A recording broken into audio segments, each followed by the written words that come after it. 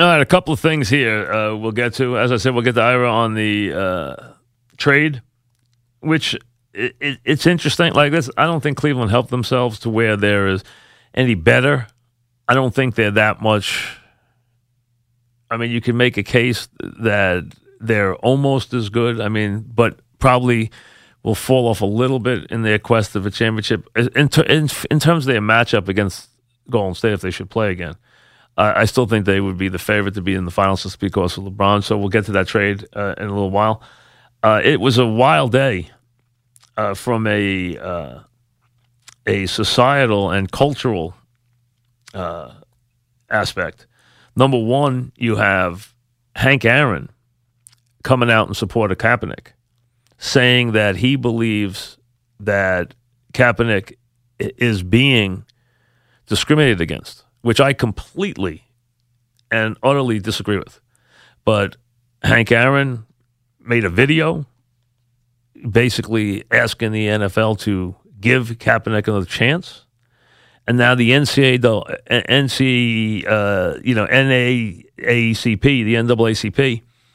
has asked for a meeting with the commissioner based on the fact that they say that Kaepernick is being discriminated against. Now, Kaepernick can only be being discriminated against if he is being colluded against, which means you have to be stating that these teams are doing this in conjunction with one another, that they have gotten together and have decided we're not touching Kaepernick.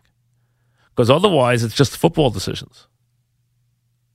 Otherwise, if it's a team, and a couple teams have come close, but nobody has brought him in yet or signed him yet.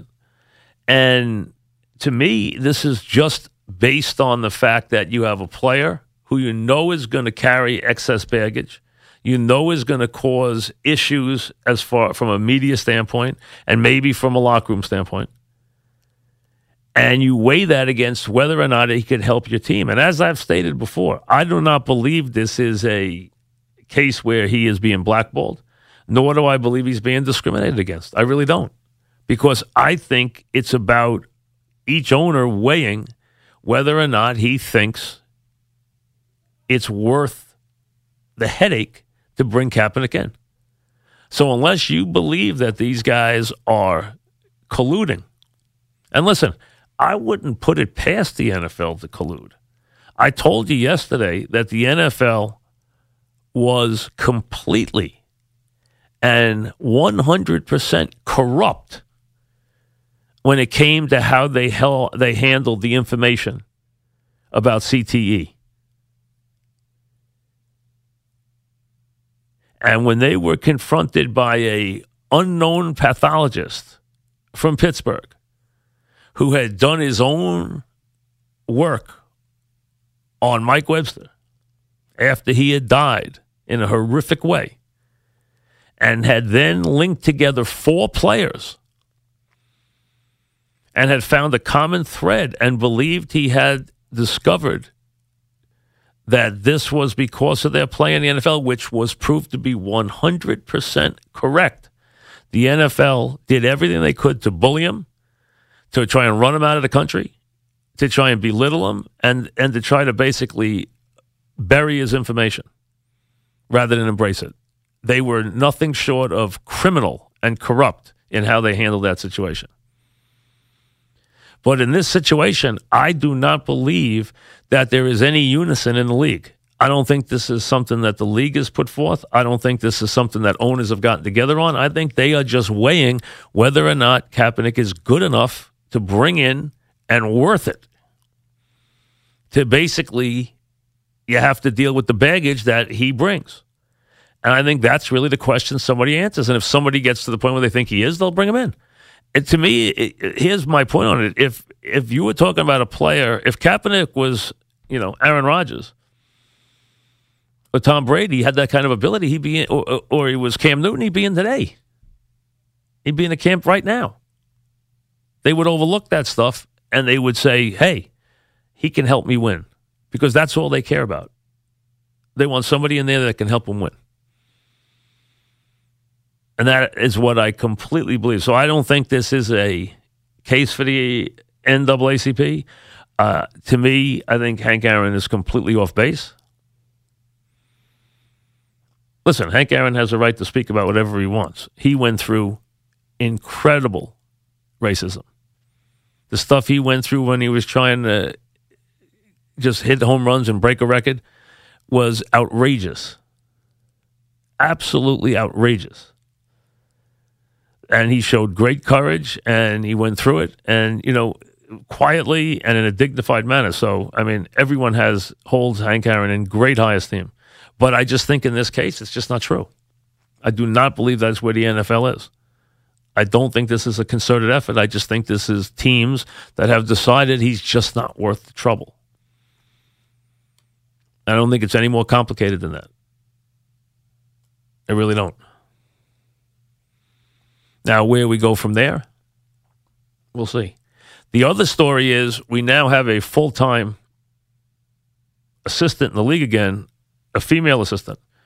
And, when I made the comments I made a while ago from a call that got all that attention, the point I was trying to make, which got so overlooked in the way people reacted to it, was until you get women into the pipeline of these sports as assistant coaches, as part of the league, and this is the only assistant coach in the league who's a female, that she's openly gay, who cares?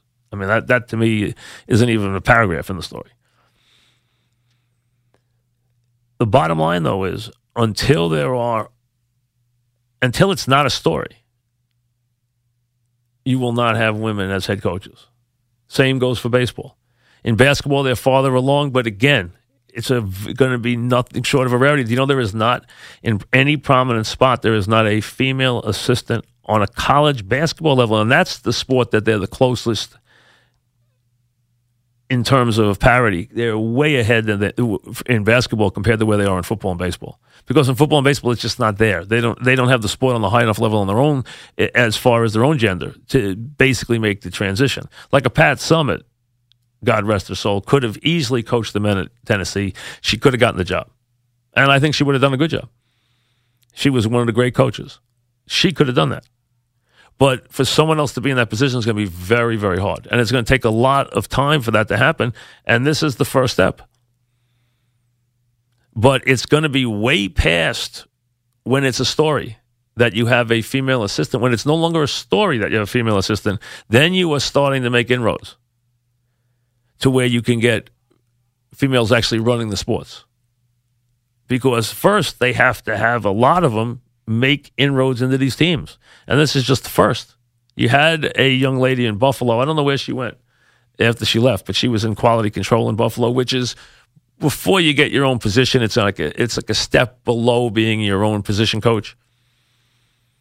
You can be an assistant to an assistant, so you can be the assistant offensive line coach or the assistant special team coach, or you can be a quality control coach.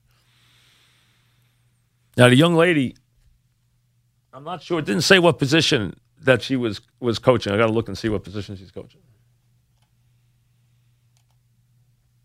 I'm not sure. I have to look at that in a minute. I'm not sure what position is she working on. I don't know what her exact title is. Name is Katie Sowers, and she will be with the 49ers.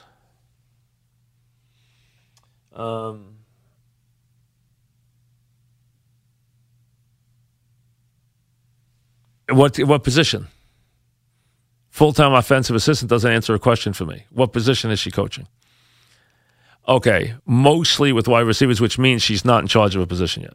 So she's not even yet a full-fledged assistant because she's in. Listen, these teams now have so many coaches in the NFL that you actually have assistants. Like you have line coach, you have receiver coach, you have a tight end coach, you have an offensive lines coach, and you have assistant coaches at a lot of these positions now. You have assistant offensive line coach, assistant wide receiver coach. They have that many coaches now. I mean, it used to be in the old days. I remember when the league didn't even have full-fledged special teams coaches. Very few teams had even special teams coaches. You go back, this league has expanded to where now teams have staffs in the 20s with assistants. The NFL, it's amazing how many coaches you have now on these teams. It has grown unbelievably.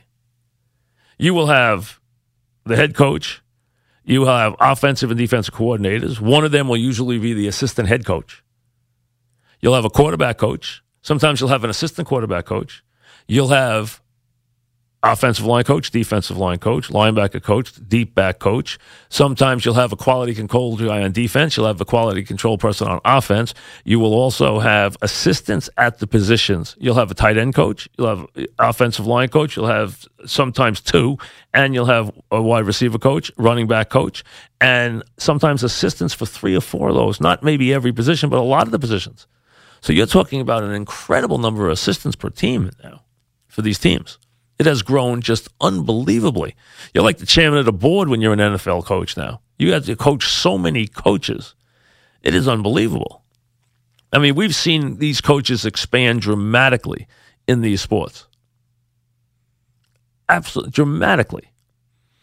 And that's why when you get a guy now who's even still, like let's say a quarterback, let's say he's a head coach and he's an offensive coordinator, that's rare now.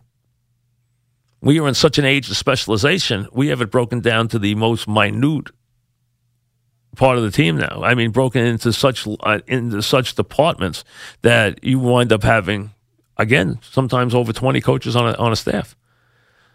So now you have the second ever full-time coach, and we wish her well. So, again, it's a long way from there to the head coach. But, again, you know what? You're never going to have it happen until you get coaches in, because the avenue is not there from being there from players. Remember, if you're a player now, the sport is so specialized now. If you're a player, it is very hard to go from being a player to get a full-time position as an assistant coach now. Most times, they will make you first be an assistant, or they'll make you work in quality control, or then they'll make you be an assistant to a position coach. And these are for players who are in the league a long time. And a lot of them don't want to pay those dues. But that's still the easiest way to get into the league. That or come from the college level.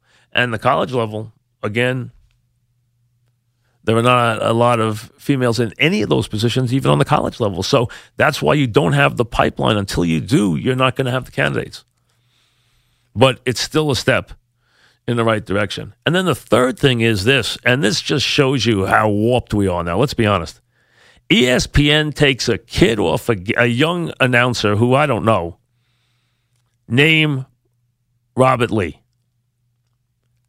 He was going to do the game next week between William and Mary and Virginia at the University of Virginia on ESPN, and it was going to be on ESPN Digital. It was not going to be on the cable network. It was going to be done digitally. It was William and Mary against Virginia in their home opener in Charlottesville, where obviously we had the trouble. And ESPN decided, because his name was Robert Lee, that they were much better off and really ahead of the curve and going to make sure nothing, in terms of any controversy was started by him being at the game. So they took him off that game and put him on another game. And now they are being just blasted across the country for this ridiculous action. And let's be honest, it is a ridiculous overreaction. I mean, are we to the point where we have to go that far? This is an announcer, and again, he's not a well-known announcer. I don't know if any of us, again, he was doing the game digitally. He is an Asian American broadcaster. Fairly young guy. I don't know if he goes by Bob Lee or he goes by Robert Lee. I don't know. But because he shares the name of obviously the guy who was part of the whole controversy last week, Robert E. Lee, they take him off the game. We've come to that level now. Just think about where we are from a standpoint of how sensitive and how utterly ridiculous things have gotten. We can't get to this level, can we? I mean, do we have to? Does ESPN even have to think of such things? And I understand now they've become the object of scorn and ridicule because they did this, and I think they did it with their hearts in the right place. But it just shows you how ridiculously overly sensitive we've become to things that could even possibly happen on a game that was going to be digitally broadcast to a rather small and select audience along ESPN's digital network. This was not even on their network. This was not even a game that was going to be televised to the nation. It was a game that was going to be done digitally. And he was taken off the game. Amazing. Back after this.